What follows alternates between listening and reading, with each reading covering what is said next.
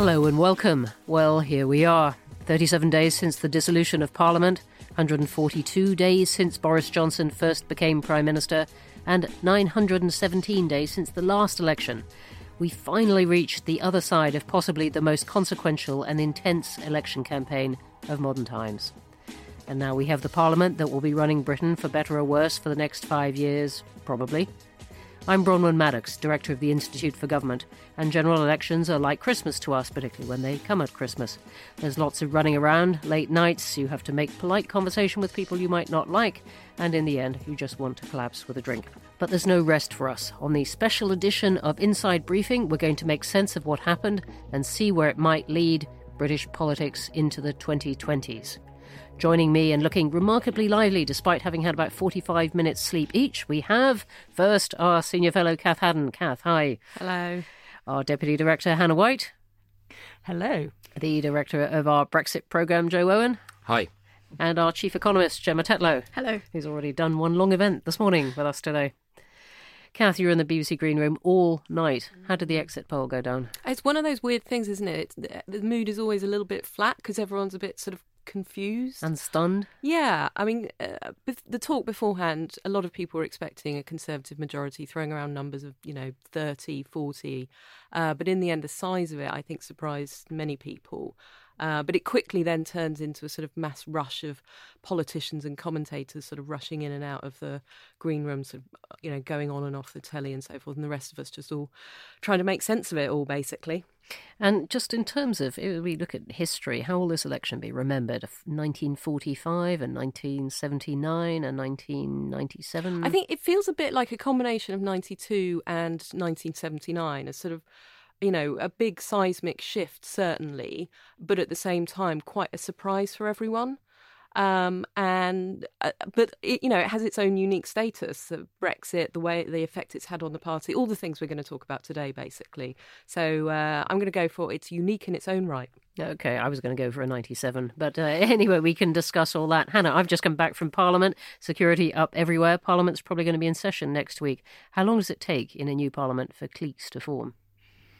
Well, we did see a lot of cliques in the last Parliament. I think the whips, with their nice big majority, will be hoping that cliques will be less of a feature of this Parliament. At least cliques won't have as much of an influence over the government's programme as they did last Parliament. All that we'll have to see. Joe, the Conservative manifesto was very light on policy, apart from their big idea, the B word. Is this the end of the Brexit debate? I think it might be the end of calls for a people's vote, that kind of angle of Brexit, whether that's a good thing or a bad thing in your view. I think that kind of goes to bed by the time we've left in January, but there is so much yet still to come. Yeah.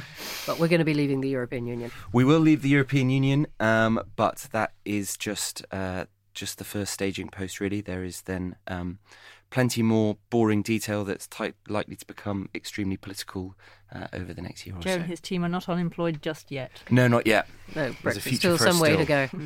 Very political and very economic. Gemma, the pound shot up when the result came through, even though the markets have been counting on Boris winning. Yes, I mean, as Kath said, the news really on the night was the size of the majority for the Conservative government rather than the fact that they won a majority. I think for the markets, it reflects the fact that a lot of the political uncertainty and the gridlock that there's been in Parliament has been resolved. This is a government who has a large enough majority to deliver whatever objectives they want. There obviously remains quite a bit of uncertainty in the longer term about the outcome of Brexit, and certainly the pound is not back up where it was before the referendum in 2016. Not close, really. I mean, there's a lot of economic uncertainty about exactly what Brexit is going to mean. Exactly. Well, great. We're going to talk about all those things. We're going to talk about what's going to happen in the next Parliament, around the big issues in government, the Constitution, Parliament itself, all those promises for health and police and what they're going to cost, and, of course, Brexit itself. And there are massive questions about the future of the Union of the United Kingdom, which we're going to return to in more detail later in this programme. Brexit. Now, what happens next week? So let's start. I mean, Hannah, just take us through with Parliament coming back. How quickly can Boris Johnson get Brexit done? There's a few things that have to happen first. We have to re-elect the Speaker, presumably MPs have to swear in, and then we're expecting Queen's speech on Thursday and potentially a second reading of the withdrawal agreement bill on the Friday. I think that will probably be enough for the government to signal that if that passes with a big majority, as we'd expect now, that is done and dusted, that this is his new government who is going to deliver Brexit. I think they'll probably leave it there until Parliament comes back after Christmas, and then they'll get on with the remaining stages and pushing that legislation through the Lords so that it's on the statute book in time for us to leave at the end of January. Well, we've heard lots about weekend working. How does that work? Yeah, they have. Well, we've been debating that actually this morning, and we think not about us weekend working. Well, we can keep on, but this is about the House of Lords. Yeah, Hannah's come up with a solution. The problem is that at the moment, because they're not planned to sit on the weekend or on Friday, so you've got to be able to put down motions to say that will happen. You've got to go through the process of doing that. And normally they need to give notice of a motion to do that, but we were wondering whether they will just do that without notice, which there are apparently precedents to do. So what happens then?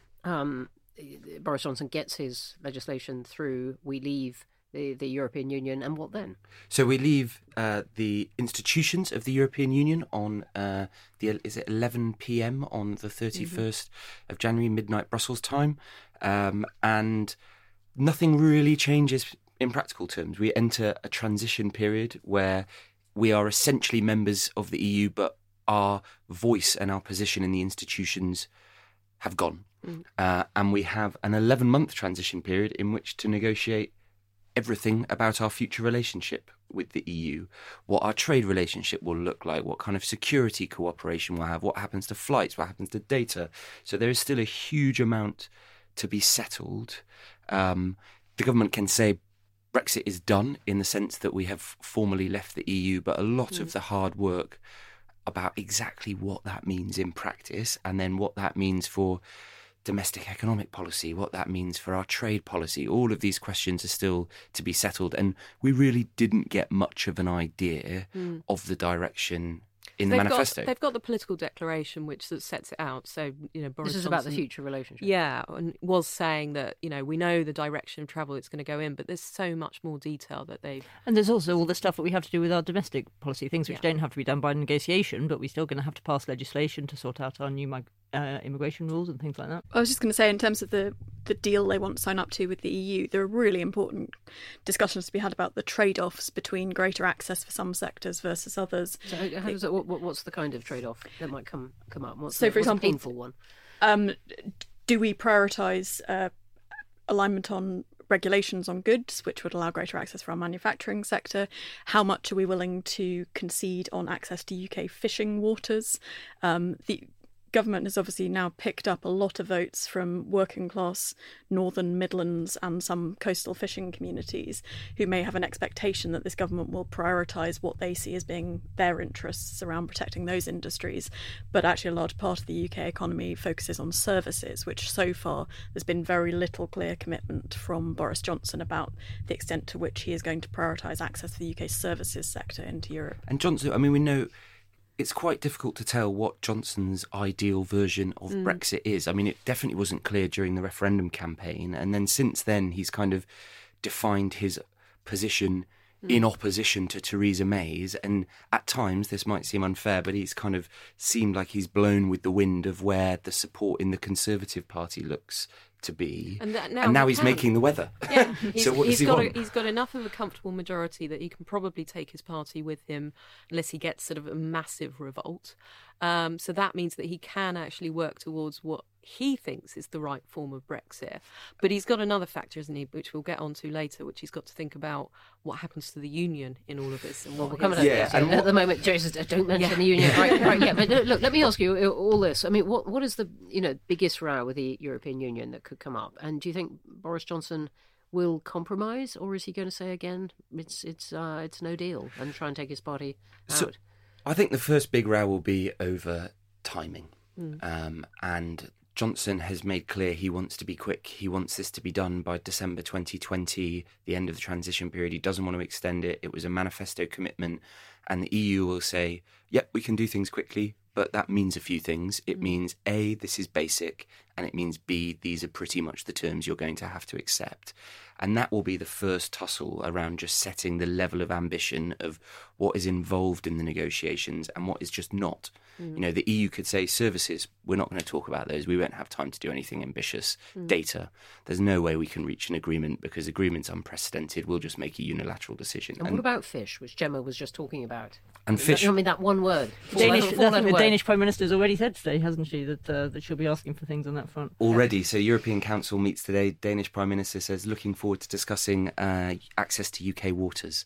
And the Fishing Council that sets quotas will be happening on Monday. So whoever's Environment Secretary will be off to Brussels to hear exactly how much people want access to our fishing waters. And that will come up very, very quickly. The EU have said they want an agreement on that by the end of June. And this is something where having a large majority doesn't necessarily help Boris Johnson with the EU, because they will say, well, actually, you've got scope now. We don't have to give you so many concessions because you can't argue any longer that we have to give those concessions or you won't get something through Parliament. You are going to be able to get things through Parliament. Theresa May, Parliament, the tight position in Parliament as a bargaining chip. Exactly, which is well known as something that people use in trade negotiations to say, well, I'm sorry, my room for manoeuvre is really limited.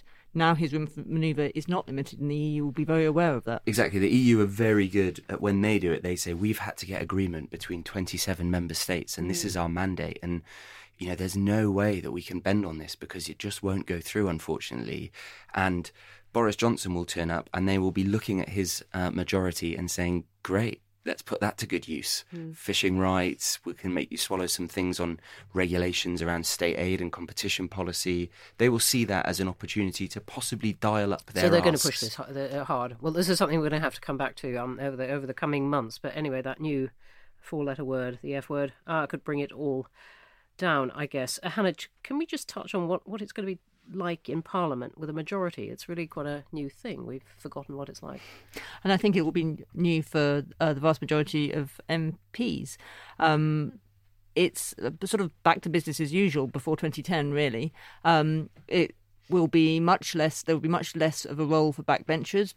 In the last Parliament, we saw coalitions built, we saw pressure exerted on the government so that changes could be made to legislation. Backbenchers are just not going to have that leverage now. Opposition backbenchers don't have the numbers, and government backbenchers won't be able to threaten to bring down the government or to pass amendments that the government doesn't want, because Boris Johnson will know that they don't have the numbers. So much less of a high-profile role for a lot of backbenchers. Is it worth their while turning up?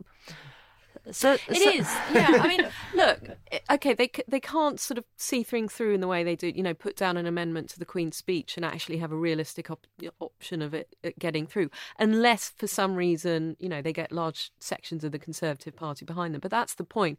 It becomes much more focused on issues. And, you know, previously backbenchers would use a lot of their time to get issues raised, to get them in the media. And there are plenty of opportunities, private member bills, early day motions. But also the normal way of debates and so operating in forth. Parliament, which is to go behind the scenes to talk to your minister who's in your party, to influence them earlier in the process, to influence the legislation that gets brought forward, rather than seeking to amend it once it's in the House. Yeah. Because that's a really interesting point, that rather than the kind of ridiculously mundane process around standing orders that became the kind of big show, actually their job will be trying to find stories and things that will resonate in the press to try and use That external killer question pressure. at PMQs Exactly. or something. Prime Minister's questions. Yeah. Do you think there's room for more constitutional battles? I mean, even with a majority, are there some things in the Conservative manifesto that may actually have constitutional implications? There are quite a few things that will cause concern for people because of the way it was worded in the Conservative manifesto, and we've been talking about this the last couple of weeks. Feels like years. It does feel like years.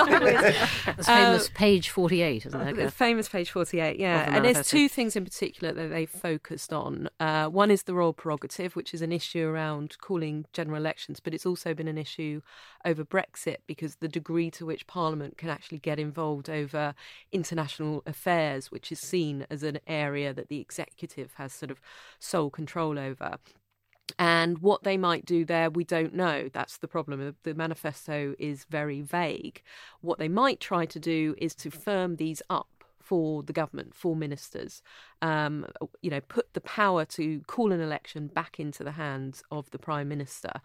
The other area, though, that they focused on is the role of the courts. And again, some language around the role that judicial review plays. But we also don't know what they were going to do there. And judges have bristled at this, haven't they? They're thinking, is this going to be retaliation for the Supreme Court? Exactly, and that's one of the concerns, is that it'll be a reaction to what has happened in the last sort of year or so, rather than something that allows us to sort of think about what do we want from our constitution. Which could look vindictive and anti-democratic and all these kind Absolutely. Especially at a time when you want checks and balances in the system, when you've got a majority government, you need all those different parts of it to work well. I wanted to swing this around, though, also to all the other stuff that he's going to have to be doing, not just Brexit, even though that is going to dominate. And he's made loads and loads of promises. And I was just wondering, do you think he can afford them all? I think the situation in the public finances is going to be a lot more difficult than the Tory manifesto suggested and the government ministers have suggested up till now. Perhaps even more than they realise themselves. And the reason for that is that the election manifestos and the last spending round were predicated on a set of forecasts that the OB, Office for Budget Responsibility, produced back in March last year. Not last year, this year. Gosh, it seems a long time ago.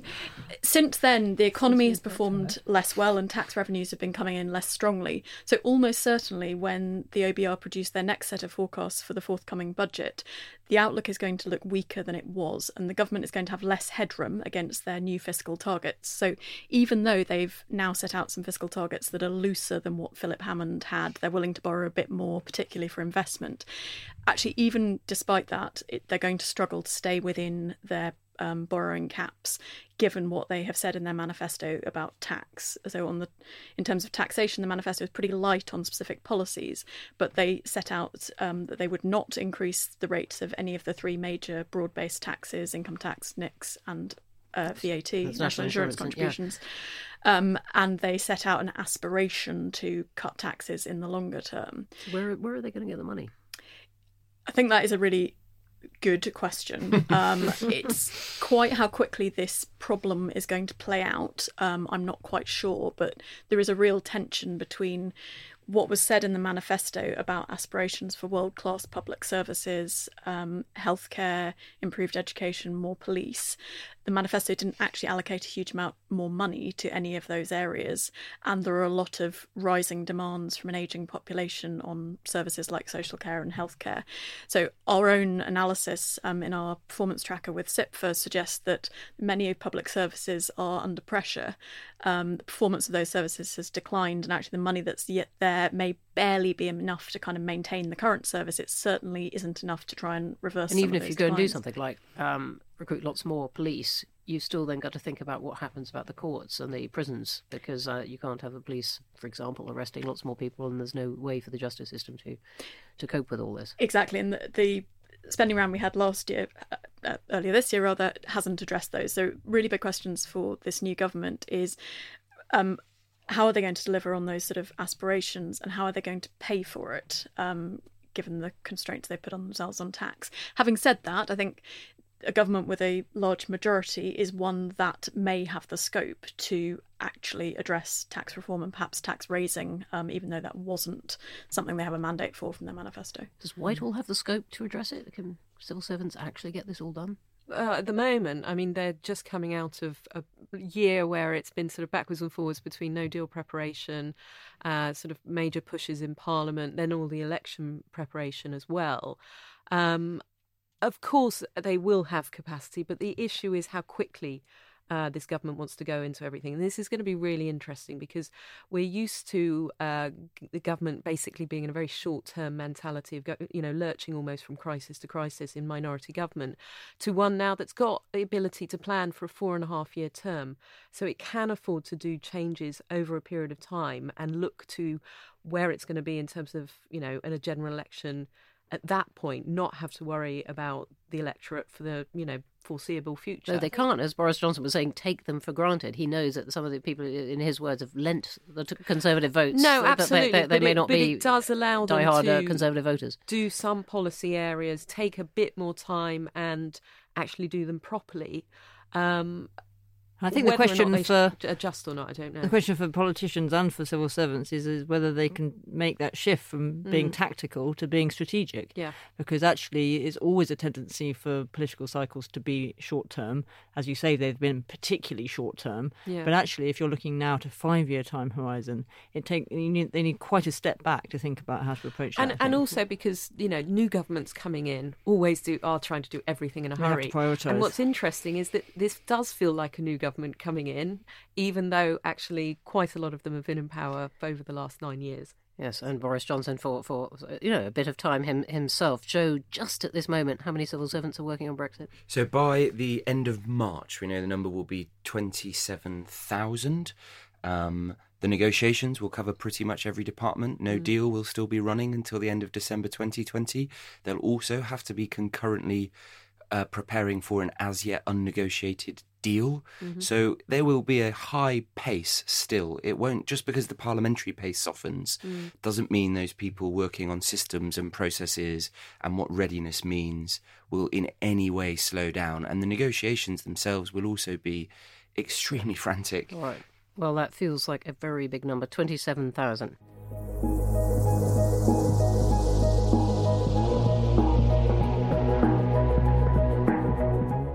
OK, still on numbers, a special election version of Speed Data with Gavin Freegard, the Santa of statistics. Gavin, I don't think you get any warning at all about these labels you're going to be given every week. It's always a joy. How many charts did you cook up last night? It's probably best not to count. I think we're well into double figures, and there'll be a lot more coming over the next few days, so do keep an eye on our Twitter feed. What have you got for us today? So I know how much Kath enjoys a quiz.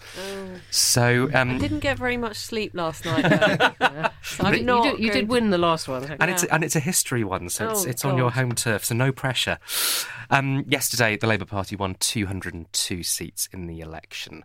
That is their worst performance since which general election? I feel like I'm cheating because I've already read your analysis of this. Yeah. Is this already on our website? No, I saw the tweets as well. I'm not doing it. All right, Gavin, you're going to have to tell us Fine, for I'm those gonna who have to haven't tell you followed what our time. Twitter feed. That's fine. It's 1935 when Labour won 154 seats. So a lot of people are looking at 1983 when Michael Foot won 209, though obviously Scotland looked rather different back then. So another quiz question. How many seats did Labour gain last night? 1. Very good. Putney. I think. Yeah. That was the only Labour gain last night. Really painful. But That was Justin Greening's old seat. Yeah. It was indeed. And again, people saying that Labour are doing a lot better in London and demographic changes and things like that. And of course, it's not been all plain sailing for the Conservatives, even though it's their largest majority since 1987. They lost a cabinet minister yesterday, Zach Goldsmith, the 24th minister attending cabinet to lose their seat in an election since 1945. And they did lose a junior minister as well. So there are a few ministers that will need to be replaced over the next few days, which obviously we'll be keeping an eye on. And you'll be doing one of your charts on ministerial reshuffles. Indeed. Whenever it starts, we'll be ready. Great. Well, look, thanks very much indeed. Those are some of our most popular charts of all.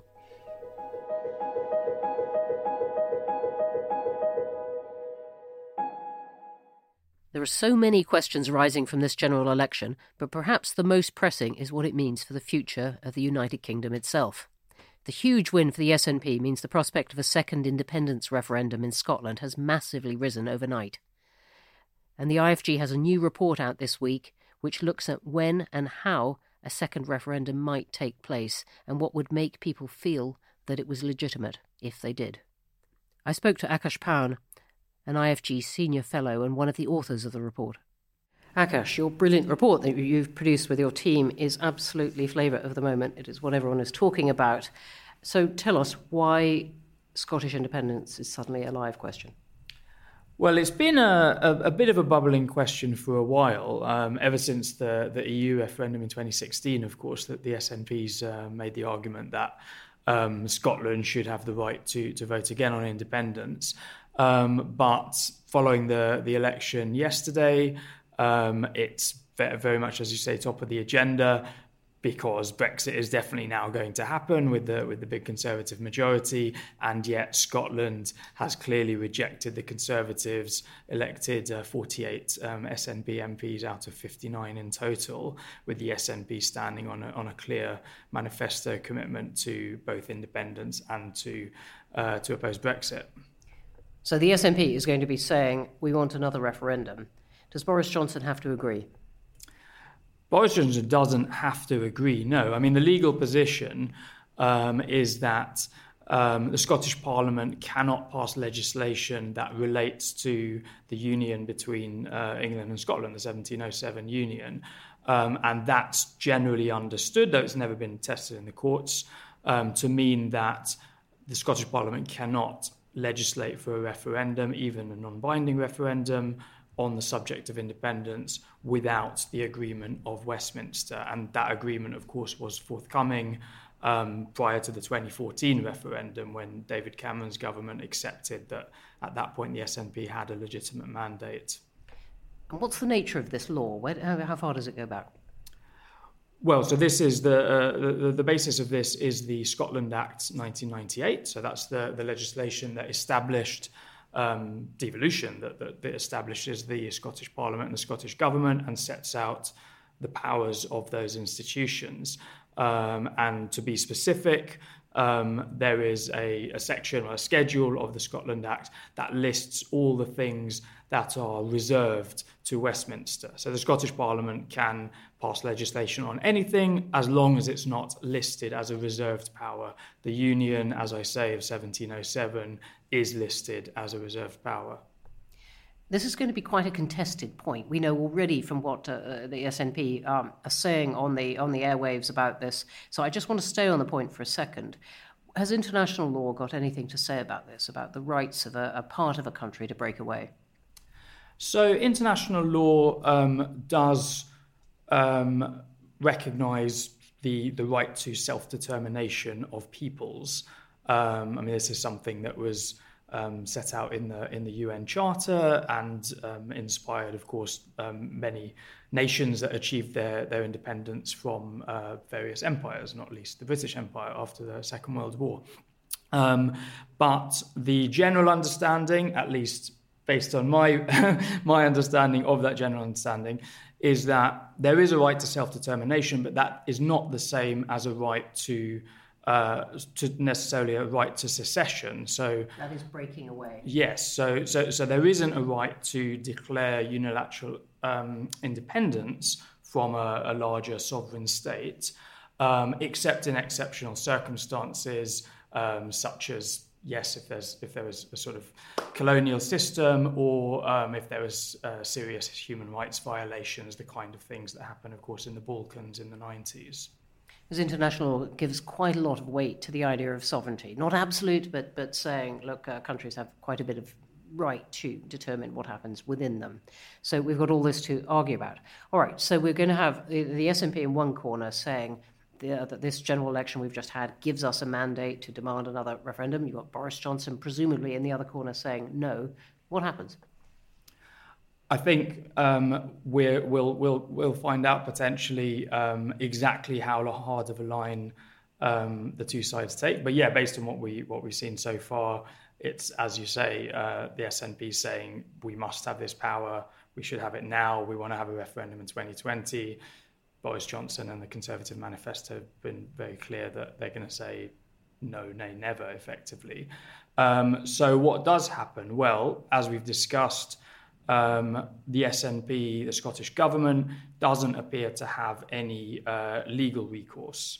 We don't have a written constitution in which the right to self-determination or anything similar is set out. So it's not clear what legal route they could pursue to try and change the situation. Let's go through some of the political routes, if you like, the kind of different tools each side has. So on the Scottish government side, would they have things like being able to hold opinion polls, being able to hold an informal referendum, and not legally binding one, to show how much support there was? Could they point to the Scottish Parliament elections in 2021 as a show of support? Can they bring in these kind of things into the picture?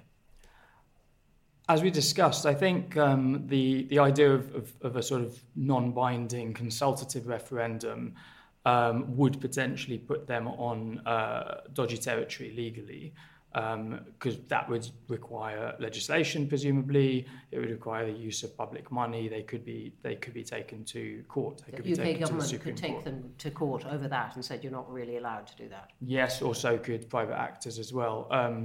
And yeah, certainly legislation that tried to provide for a non-binding vote on independence. I would be highly surprised if that wasn't referred immediately to the Supreme Court by the UK government. So I think that's a difficult route, though it has never been tested, it should be said. And there are some people who wonder whether the Supreme Court might take a sort of more expansive view of the rights of Scotland to take these decisions for themselves. But then, as you say, we have the Scottish Parliament election, not that far away, May 2021. There's a constant stream of votes and elections and referendums as far as Scotland's concerned for several years now.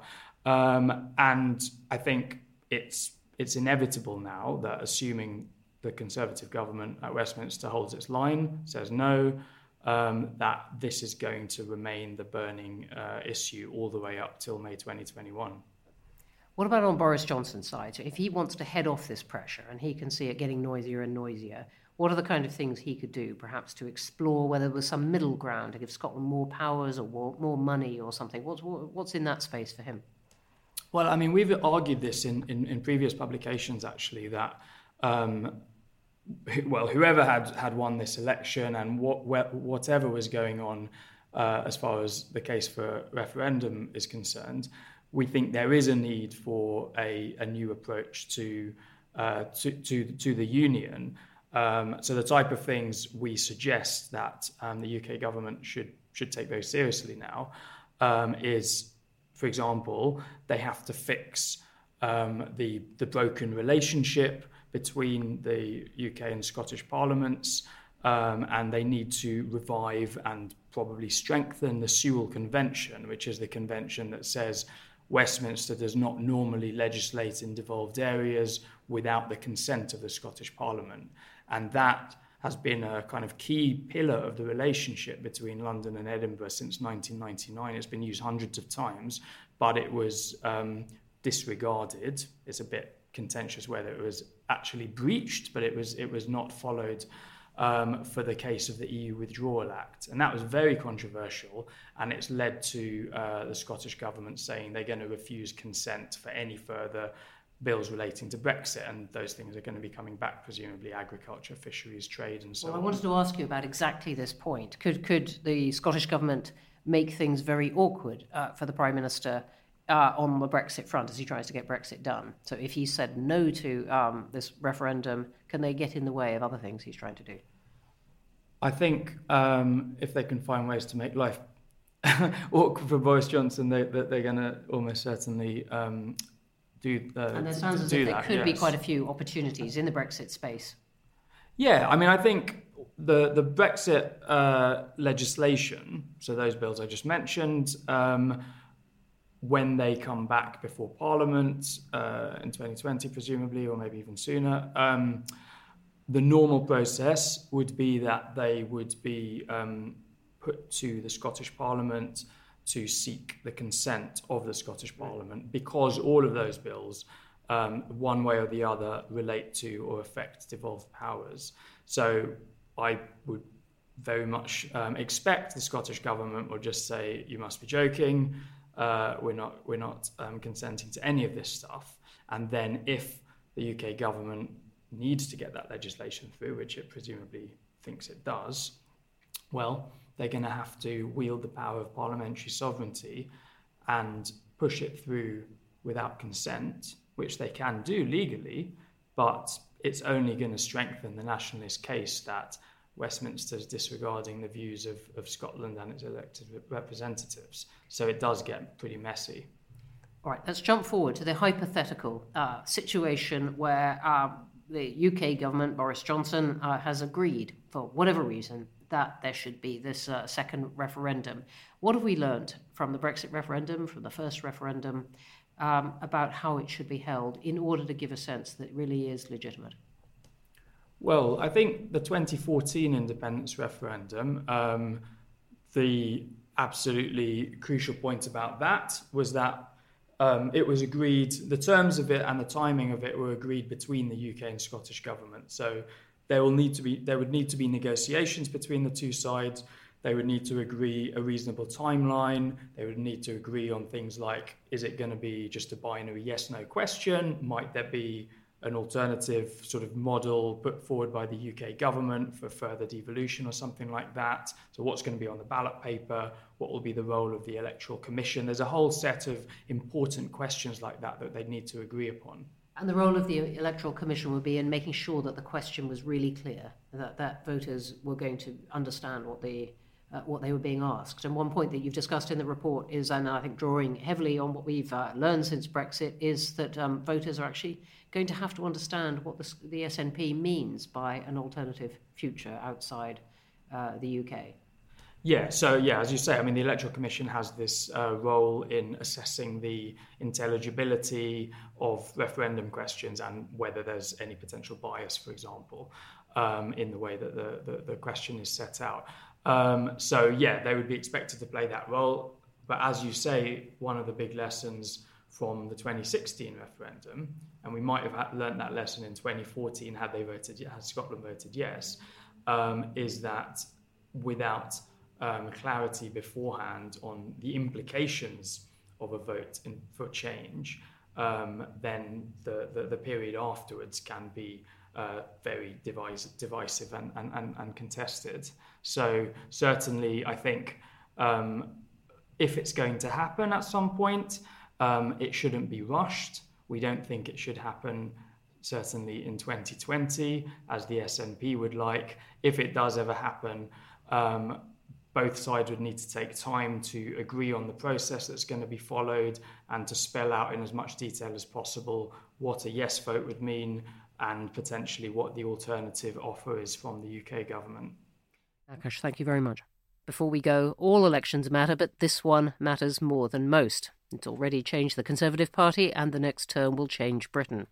So what should we look out for in the first weeks of the year? Hannah?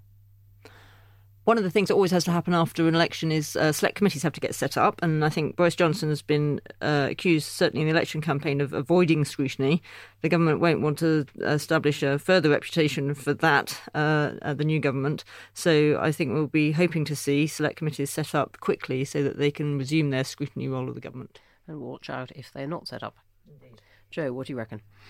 So I'm going to go for, by the end of January, I think we'll see the end of the Department for Exiting the European Union. Small cheer from the IFG. So I think in part a kind of political response to the fact that we'll leave the European Union at the end of January, but actually it's much more about just the practical complications of the next phase and just what an awkward addition to Whitehall that department was and some of the friction it caused at a political level. Obviously, we saw two Brexit secretaries resign, the other one vote against the government's own motion that he put forward. And we've seen some problems within coordination in Whitehall as a result of that. So it will be seen as a big political gesture that we've got Brexit done. But actually, I think the big significance will be what it means for coordination over the next year or so. You've been arguing that really it's always been a department too many. So, yeah, I think it's always been an awkward addition. OK, great. We'll look out for that. Kath, the coming weeks. So the other thing that we saw yesterday, obviously, the opposition parties had a very bad night. Labour have said that, or Jeremy Corbyn has said that he's going to stay on for a period of time so that Labour can have a period of reflection before they choose a new leader sometime around April. So it'd be very interesting to see what reflection means for them and what all the leadership candidates actually get round to doing. And meanwhile, the Liberal Democrats actually lost their leader last night, who lost her seat. So they now have interim leaders and will have to look to the future of their party as well. Reflection with no leader. Gemma? I think for me, one of the things that will be high on the new Chancellor's list of things to do will be to decide who's going to be the next Bank of England governor. We've known for a long time that Mark Carney would be standing down, and a decision needs to be made fairly quickly about who that will replace him. OK, great. And I'm going to look out for who's got the upper hand, the Chancellor or Dominic Cummings, in the next power struggle in Whitehall. And that's the end of this special election edition of Inside Briefing. We'll be back next week with one more edition before Christmas, guaranteed. As for exactly what will be in it, even we don't know at this stage. Elections tend to have that effect. But in the meantime, don't forget to subscribe on Apple Podcasts, Spotify, or wherever you get your podcasts. And if you haven't had enough of voting, why not head over to Apple Podcasts and give us a star rating? We hear the polls are still open. We're going home for a good night's sleep now. We suggest you do too, because it all starts again tomorrow morning. The IFG is going to be open as normal. Thank you for listening. See you next time.